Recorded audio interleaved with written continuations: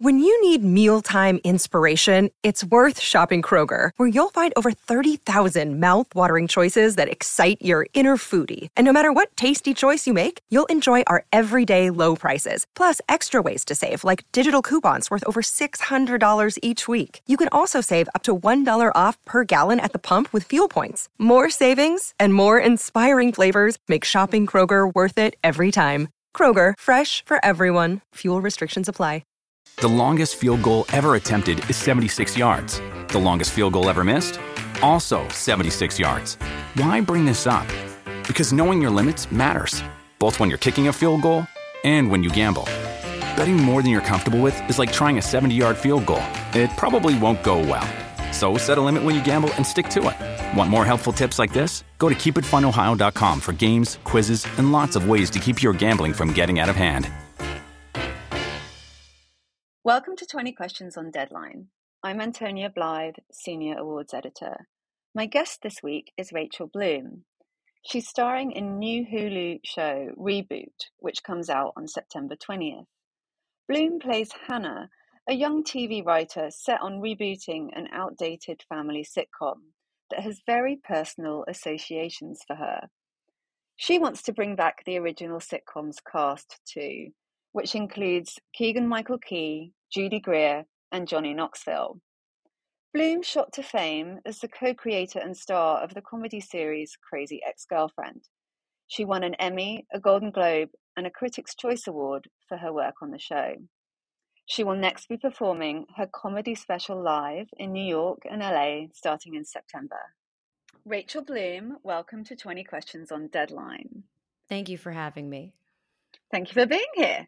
I just saw you last weekend backstage at the Creative Arts Emmys taking photos of your husband because he was on the winner's podium for his work on Chippendale Rescue Rangers, which of course you were also a part of. So that was really sweet. You must have had a great night. I was just so proud of him. I mean, he co-wrote the screenplay for Chippendale Rescue Rangers. It's been a process 8 years in the making. He and his writing partner, Doug Mand, wrote that script, truly 8 years ago. And even as they were writing it, they're like, they're not going to make this. There's no way they're going to make this. And Akiva came along and really was like, no, I want to make this, and rescued the script from just being a great unmade script, as there are so many of those laying around in Hollywood. And so just that moment they won was so cathartic, and I was just so proud of him. I mean, nobody works harder than my husband. My husband and his writing partner Doug, they're just such hard workers. And I've been with my husband for 14 years. We've known each other for almost 16 years, 17 years. It's a long time. And he's just the nicest, hardest working person I know. So no one deserves it more. You yourself voiced the parts of a sheep, a flounder, and a flower girl, correct? I think there's like 5 other. I think I did like 8 parts in the movie. I was so thrilled to be a part of it any way I could. I mean, truly though, that was an hour of my time. So I'm happy to take the IMDb credit, but I was so thrilled to do anything with that movie just because that screenplay, when I first read it in 2016, I was like, this is one of the best screenplays I've ever read. Oh, I do want to talk about your new show Reboot though, because how brilliantly funny is this script? Tell me about your road to getting on board. Obviously, everyone knows your work from Crazy Ex-Girlfriend, your live work. You've done a lot of different things. You've won a Golden Globe, a Critics' Choice Award. You Emmy nominated all over the place. And I just was curious about the road to doing Reboot. And did you have this kind of sense of the brilliant disappointment that everyone feels for the overuse of rebooting these days? Yeah, I think that we're all feeling that. I mean, the Animaniacs reboot had a great song about reboots in general, which I think really nailed it. I think this premise is brilliant. And so I was so thrilled when I got the offer, especially because this is a role with which I really identify, and it's a role that I hadn't kind of seen before. And the cast is just so stellar, but it seems like one of those just no-brainer ideas of, oh God, I'm glad they're getting to this before someone else does. Absolutely. It's such a kind of fun pastiche on why we want to go back to old comfortable stories, but I love the twist in Reboot that it's about so much more for your character because it has all these deep personal connotations. There's so much mileage there. Tell me about some moments that you were just sort of cracking up with the other cast members. Amazing fellow cast, obviously. Oh my God, So they're tell me all about them. they're all so great. Well, first of all, uh, Larry Pressman, who plays the show's director, he has literally been working in the business. I mean, he's been working in this business for so long that whenever I had a scene with him, especially it was the first table read scene in episode 2, he would just crack us up with stories in between of he's been in the business. I think it's something like 50 years, 60 years. So that was, What? I mean, that was really, really amazing. I mean, just look up Lawrence Pressman's credits. I'm like almost looking them up right now for you. I mean, yeah, he's Yeah. I mean, he's an unbelievable person. And I mean, he was like, oh yeah, I knew Sandy Meisner and I knew Stella Adler. He's amazing. So that was really, really cool just to hear all his stories. He should really have his own podcast. And then the writers' room scenes were so fun. And there was this one moment where Rose Abdu, who plays the character Selma, there's a line where Selma has to find a euphemism for vagina, uh, and Rose, who's a brilliant improviser, was like, "Can I just name a bunch of like vagina euphemisms in a row for a take?" And so she just started naming vagina euphemisms, and one of them was panty hamster, and God. and we had to stop filming. It was so good. She was like, panty hamster, and we all died. Okay, can we have a pause while I try not to choke on Panty hamster is so good. Silently laughing. Oh my God, that is so good. I just have this really funny memory of you when you won your Globe, and we met at the one of the parties. I forget which. I think it was the HBO party. Yeah, that was the big fancy one. I remember that everyone goes to and gets a picture. Yeah, and you were on the red carpet, and I was congratulating you, and you just started showing me how to do bicep curls with the awards because it was. I was like, where are you going to put it? You were like, oh, it's an exercise tool. Anyway, I have that video somewhere. I should send it to you. That sounds like me. I think I remember that. Yeah. I just also wanted to touch on, you have the School for Good and Evil coming up. So I was curious about that experience, that cast. I mean, Kerry Washington, Cate Blanchett, Michelle Yeoh, Charlize Theron. I could go on. It's just unbelievable. Tell me about that. What can you say? Well, I got to go to Belfast for 10 days. I only shot 2 of those 10. I think 7 were quarantining. I'm trying to remember. It was like over a year ago. And it was just really cool. I didn't get to act with most of those people. But it was really awesome. I mean, I think it was my first, I want to say it was my first real gig back after, pandemic, having a baby. And so walking onto this set that has so much money. I mean, that's the other thing. We had money on Crazy Ex-Girlfriend, but we didn't have like School for Good and Evil money. So to step onto this gorgeous soundstage and see all of the sets that were up, it was so overwhelming. And I think that in general, for 4 years I was in my own kind of house. I was on my own show. There was comfort's the wrong word because it was a very hard life doing that show, not interpersonally, just I was working 16-hour days. But it's been really cool in the past year and a half working as just an actor, going on to different sets, being in someone else's vibe, being in someone else's world. And it feels every job I've had since Crazy Ex-Girlfriend feels like a real masterclass.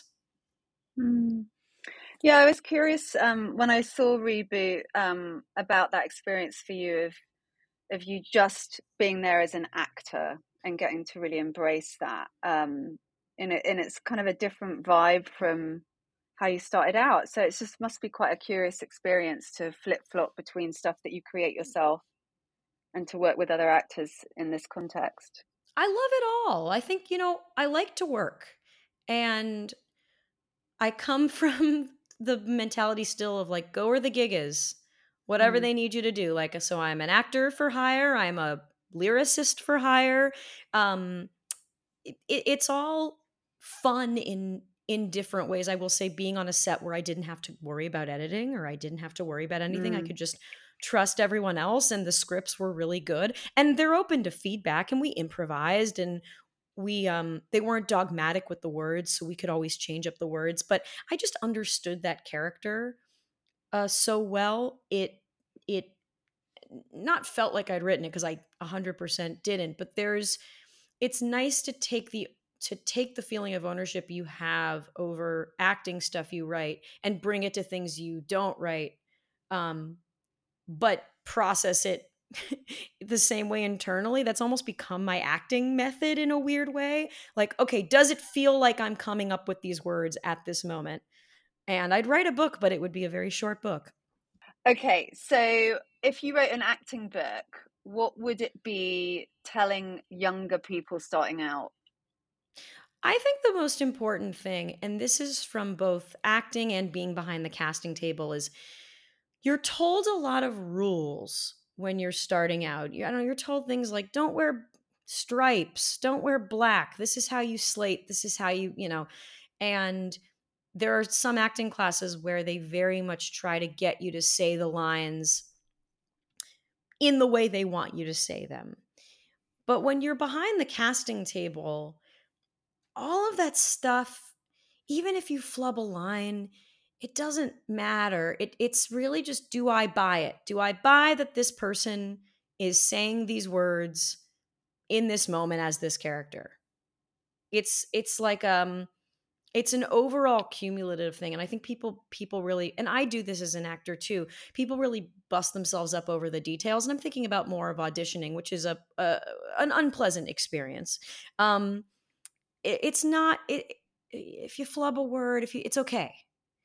So I think that was kind of the most that's kind of the most important thing I can impart, that it's a more holistic thing than all of these little teeny details. And I think that a lot of teachers scare you into like, okay, if you do this one thing wrong, you won't get hired. And no, it's not that. It's not as catastrophic as that.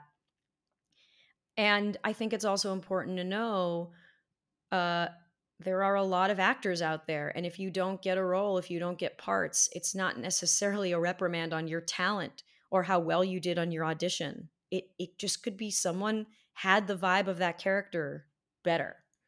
And I say this Mm. as I'm putting myself on tape for things occasionally. I go on tape for something, I don't know, about once a month, once every 2 months, and I haven't booked from putting myself on tape. I've been booking from offers. So acting is Mm. it's hard. There's a lot of competition. There are a lot of talented people out there, and it's not a needle in the haystack per se with every character, but you really are looking for the right fit of when you're casting, of who either fits what you were picturing the most, which no actor could ever predict, or who brings something to the role that you suddenly love even more than what you wrote. But it's hard. It's hard. It's really hard. So that's I to any young actors, like I have a lot of friends who are extremely seasoned actors who are like, I'm booking nothing. I got nothing. I love that. I love the transparency because people don't like to talk about the reality of being a successful, quote unquote, successful actor, and you still have to deal with rejection. Oh, You I just still put do. myself, yeah, I still put myself on tape. You very much feel, this also comes from, I've been dipping my toe into kind of indie filmmaking producing, and Hmm. every actor, when you're looking to put together an indie film, every actor has like a number by their name of their, I think it's like potential box office, their potential international box office. it is very objectifying. And when I put Brutal. on the occasional producer or casting hat, like it is quite objectifying. And so you have no control. You just have no control. All you can do is do the best audition you can and do the best work you can. And that's why I think that everyone who's an actor should have something else that they do, even if it's acting in theater that they write, just something over which you have control. My friend, she's an actress, and she says that almost for her own mental health, she considers herself semi-retired. just because that's how few and far between jobs can be. So kind of telling herself, okay, I'm semi-retired, so I don't need to book this. Just whatever you can tell yourself um to preserve your own mental health from the rejection. And it's not even the rejection now, because you're just putting yourself on tape and you're sending it into a void. It's the lack of response. You spend, hours preparing for an audition, and then you never hear anything again. It's almost harder than rejection. It's a funny metaphor for pretty much everything in life, though, isn't it? That you have to kind of let go in order to survive. You can't have this personal attachment to affirmation or getting your perfect imagined outcome of anything. You have to kind of go, I don't need it that much. And then you kind of get it in a weird way. Yes. Also, it takes away the fear when you go in for an audition. If you're like, I have other things going on in my life, you can suddenly be yourself more, which is the hardest thing to do. And again, I think that, there's the stereotype actors are crazy. And I don't think it's untrue necessarily, because if all you're doing is being an auditioning actor, you are in a career over which you have almost no control. I mean, you have a control over your audition, but other than that, you have no control. And so I think some people go to, okay, well, what can I control? I can control my weight.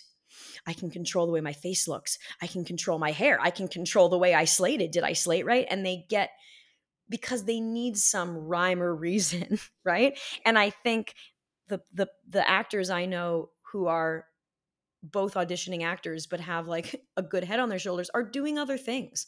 Even if it's producing a short that they're also in, just having anything where you're actually doing your art and you are controlling it, you're in the driver's seat, and in addition, you're auditioning. I think that's really important.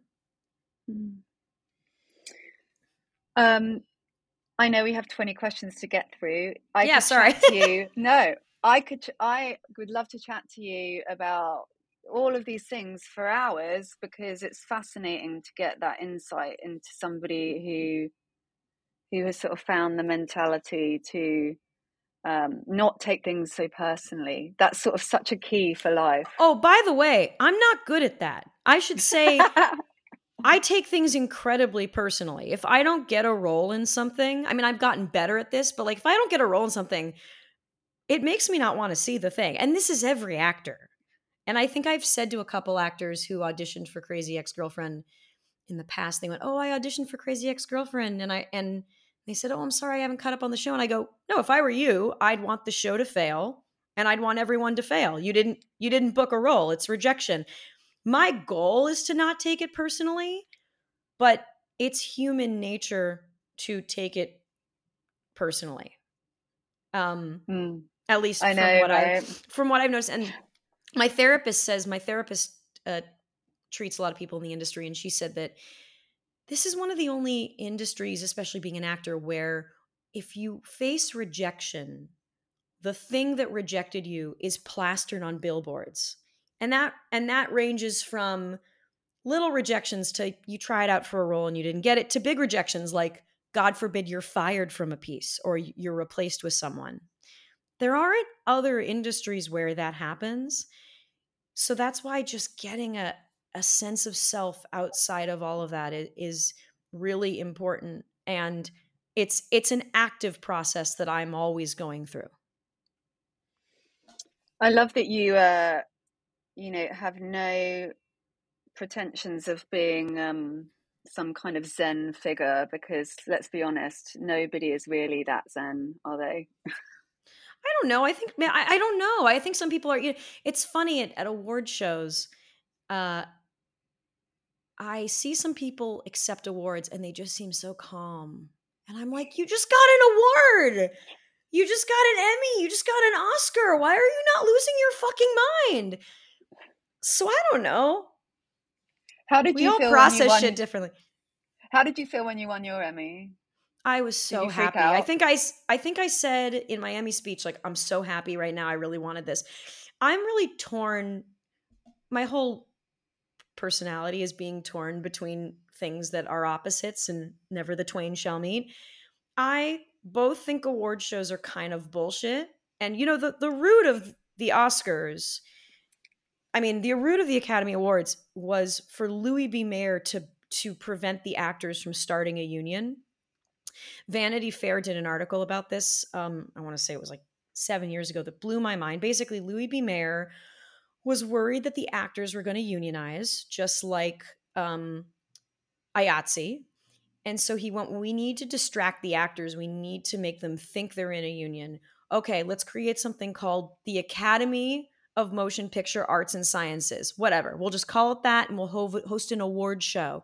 And that way they'll be happy and they won't unionize. So the whole root of award shows in this country is to prevent people from unionizing. Now, that having been said, I crave acclaim.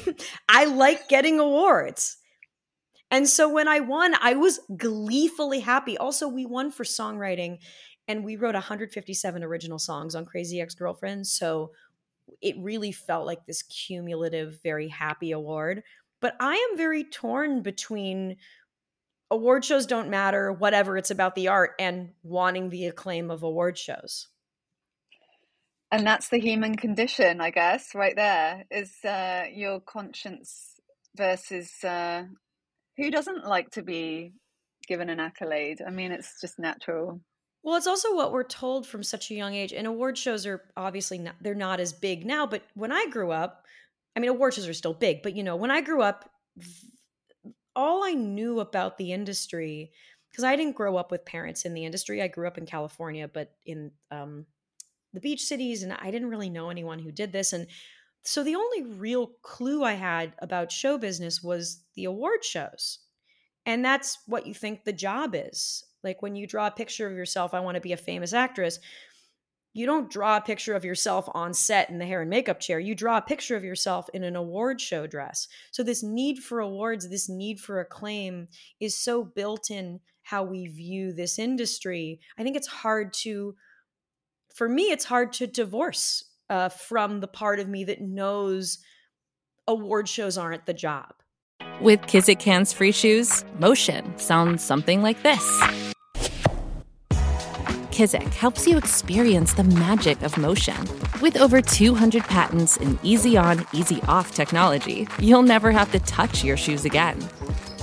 There are hundreds of styles and colors, plus a squish like nothing you've ever felt. For a limited time, get a free pair of socks with your first order at kizik.com/socks.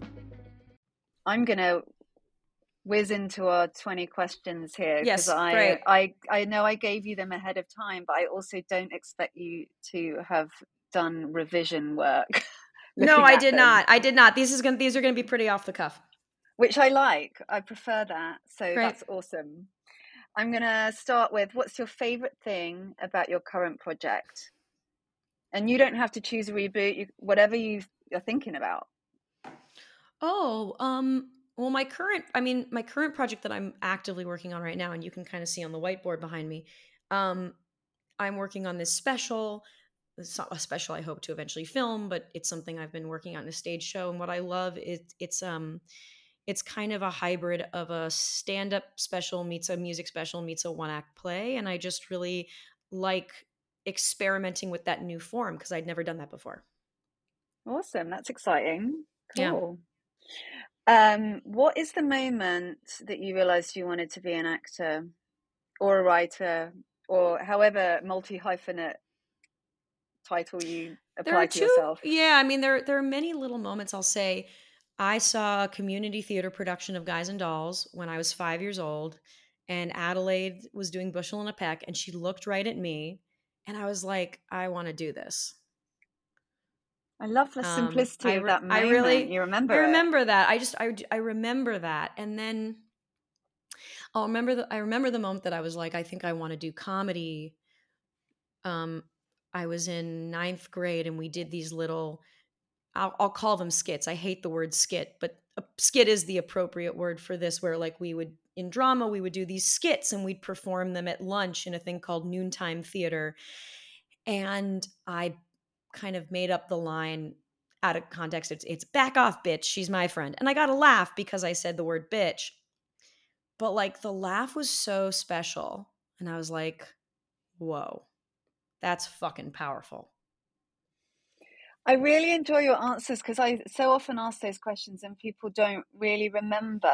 But I'm like that. Like I'll remember a very specific conversation that had an impact, and I love to hear those stories. It's always really interesting. What was an early inspirational figure for you? Family member, school teacher, somebody that really inspired you or made you feel you could do this? Well, my grandfather was an amateur stand-up comedian and actor. So I was watching him do stand-up starting, age 2, 3, and actually the first time I really got on stage was there was sorry, my daughter just got home and I hear her clomping upstairs. The first time I really got on stage was he would perform every year at this free Thanksgiving show at the local Kiwanis Club. And spur of the moment, we decided to get up and have me sing The Sun Will Come Out Tomorrow while my mom played piano. And then I was in the newspaper. The local paper covered that event. And I was 5. And so my grandpa was very much into the not the show, the amateur showbiz bug. Did you have because you're a redhead, but did you have the full on Annie hair for this? No, and this this red hair is fake. This is a completely dyed. Yeah, no, I'm a brunette. I went slowly redder and redder over the pandemic, but I'm flattered that you think I'm a natural redhead. Well, it looks very natural to me. Thank you. Here.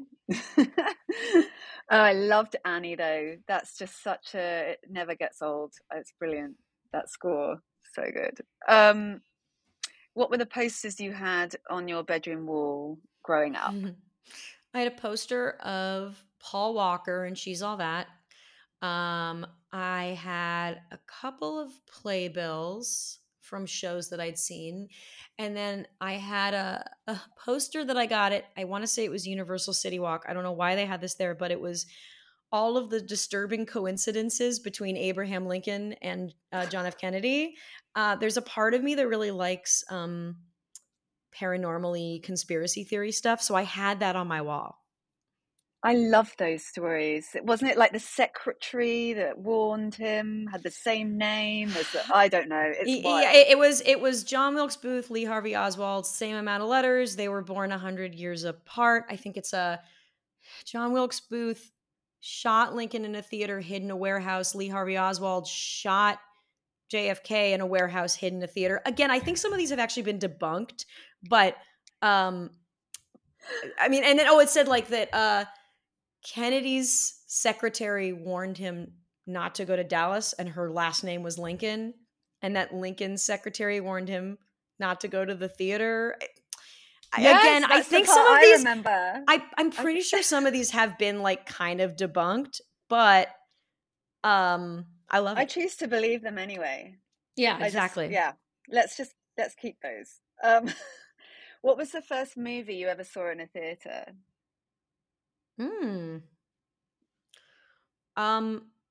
Probably Beauty and the Beast. It's a guess, but I think so.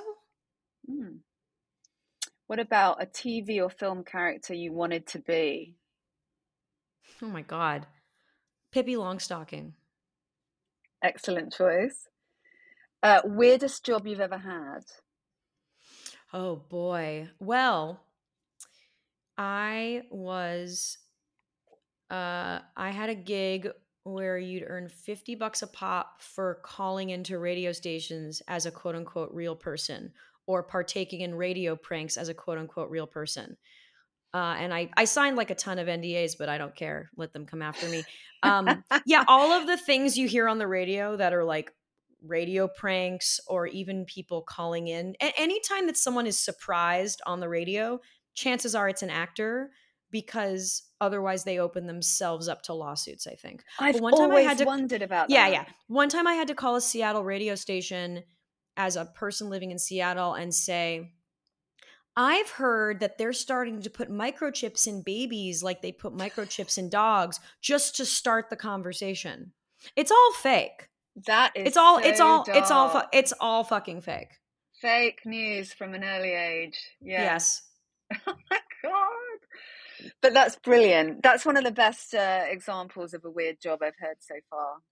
Yeah, and then one time someone got mad at me because they were like, "Okay, your boyfriend is calling you and he's saying he's getting home from work early," and I went, "Oh my god, congratulations!" They're like, "Wait a second, you wouldn't say that to your boyfriend." I was like, "I would say like, congrats, congratulations." They're like, "Well, you're a weird person." They were really mean.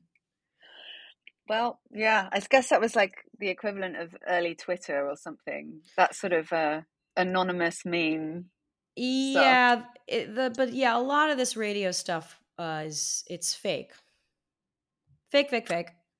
Well, I'll never listen to the radio the same way again. Oh, wait, I haven't listened to the radio in about 10 years because of Yeah, I mean, podcasts. yeah, exactly. So, yeah, a good historical fact. What about the last time you cried?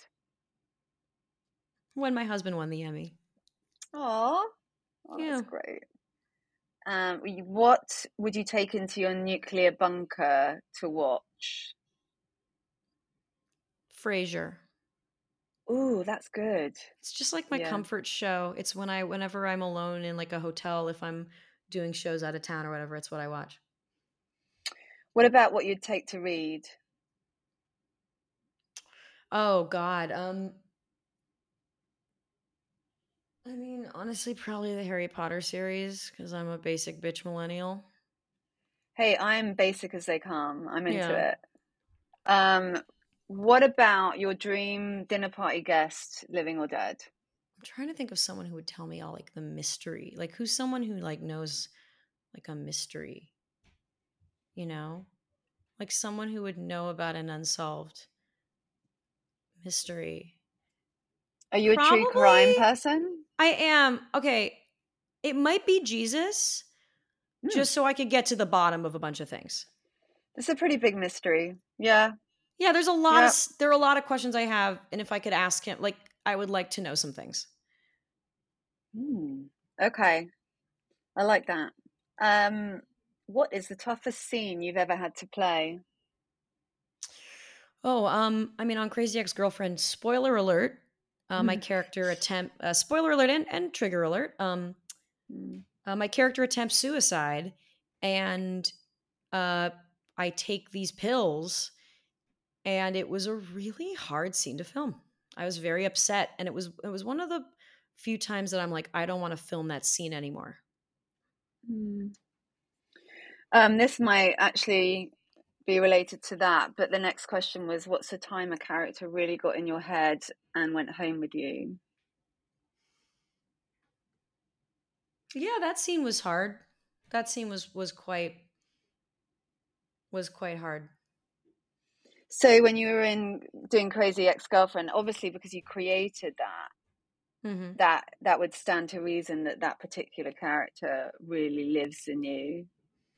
Yeah, and it was season 3, so I knew her so well at that point. I think also when we filmed the series finale, the idea of just it was my personal responsibility, almost in a maternal way, to like send her off. It almost feels like you're their creator, you're their mother. What was the time you were starstruck? Oh man, when I was in high school, Sondheim had a 75th birthday celebration at the Hollywood Bowl. It was this huge show, and at the end number was a bunch of local high schools singing um, the song "Our Time" from "Merrily We Roll Along." And my high school got chosen as one of the choirs, and we were in rehearsal, and I had to go to the bathroom, and so they brought some of us to. I don't know how they landed on this conclusion. They brought us to the bathroom of the dressing room of the Hollywood Bowl, the main dressing room, and I walk in to use the bathroom, and sitting in a circle is Stephen Sondheim, Audra McDonald, um, and like a bunch of other Broadway stars, and I didn't know what to say.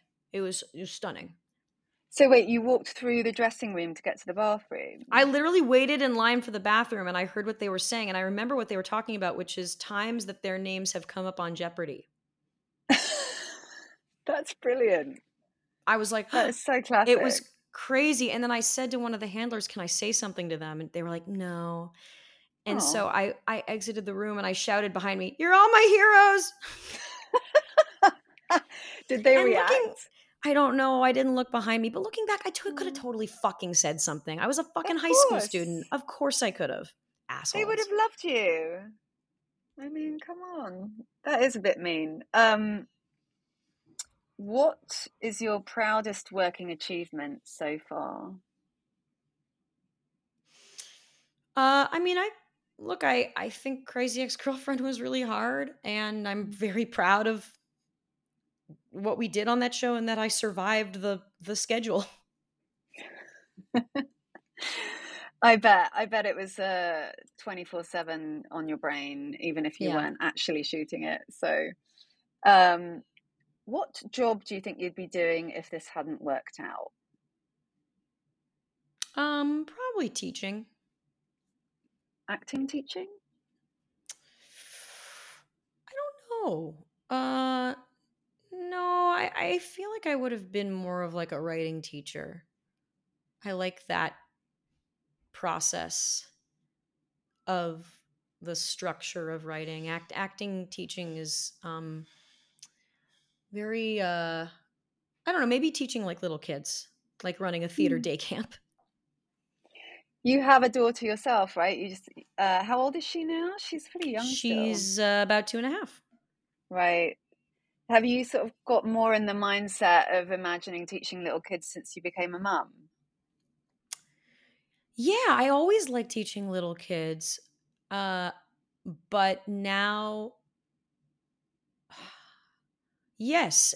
I mean, when you're a parent, being a parent is it's incredibly hard because you are suddenly expected to be an expert in a thing for which you've had no life training, really. So you have to suddenly become a little bit of a child psychology scholar, and seeing her brain and the way she learns and how quickly her brain expands, it's fascinating. Who is your current hero? I look up to a lot of people. I'm just trying to think of like what's a really, really good answer. Hold on, let me look through my texts. I'm gonna come up with a really good answer of someone I'm sure that I texted was my hero. You texted with your hero, or you were telling? I feel like it's someone I feel like it's like someone I know is my hero. I don't know. I mean, honestly, I have a lot of heroes because I just know a lot of people who work really, really, really hard and bust their asses. Those are kind of all my heroes.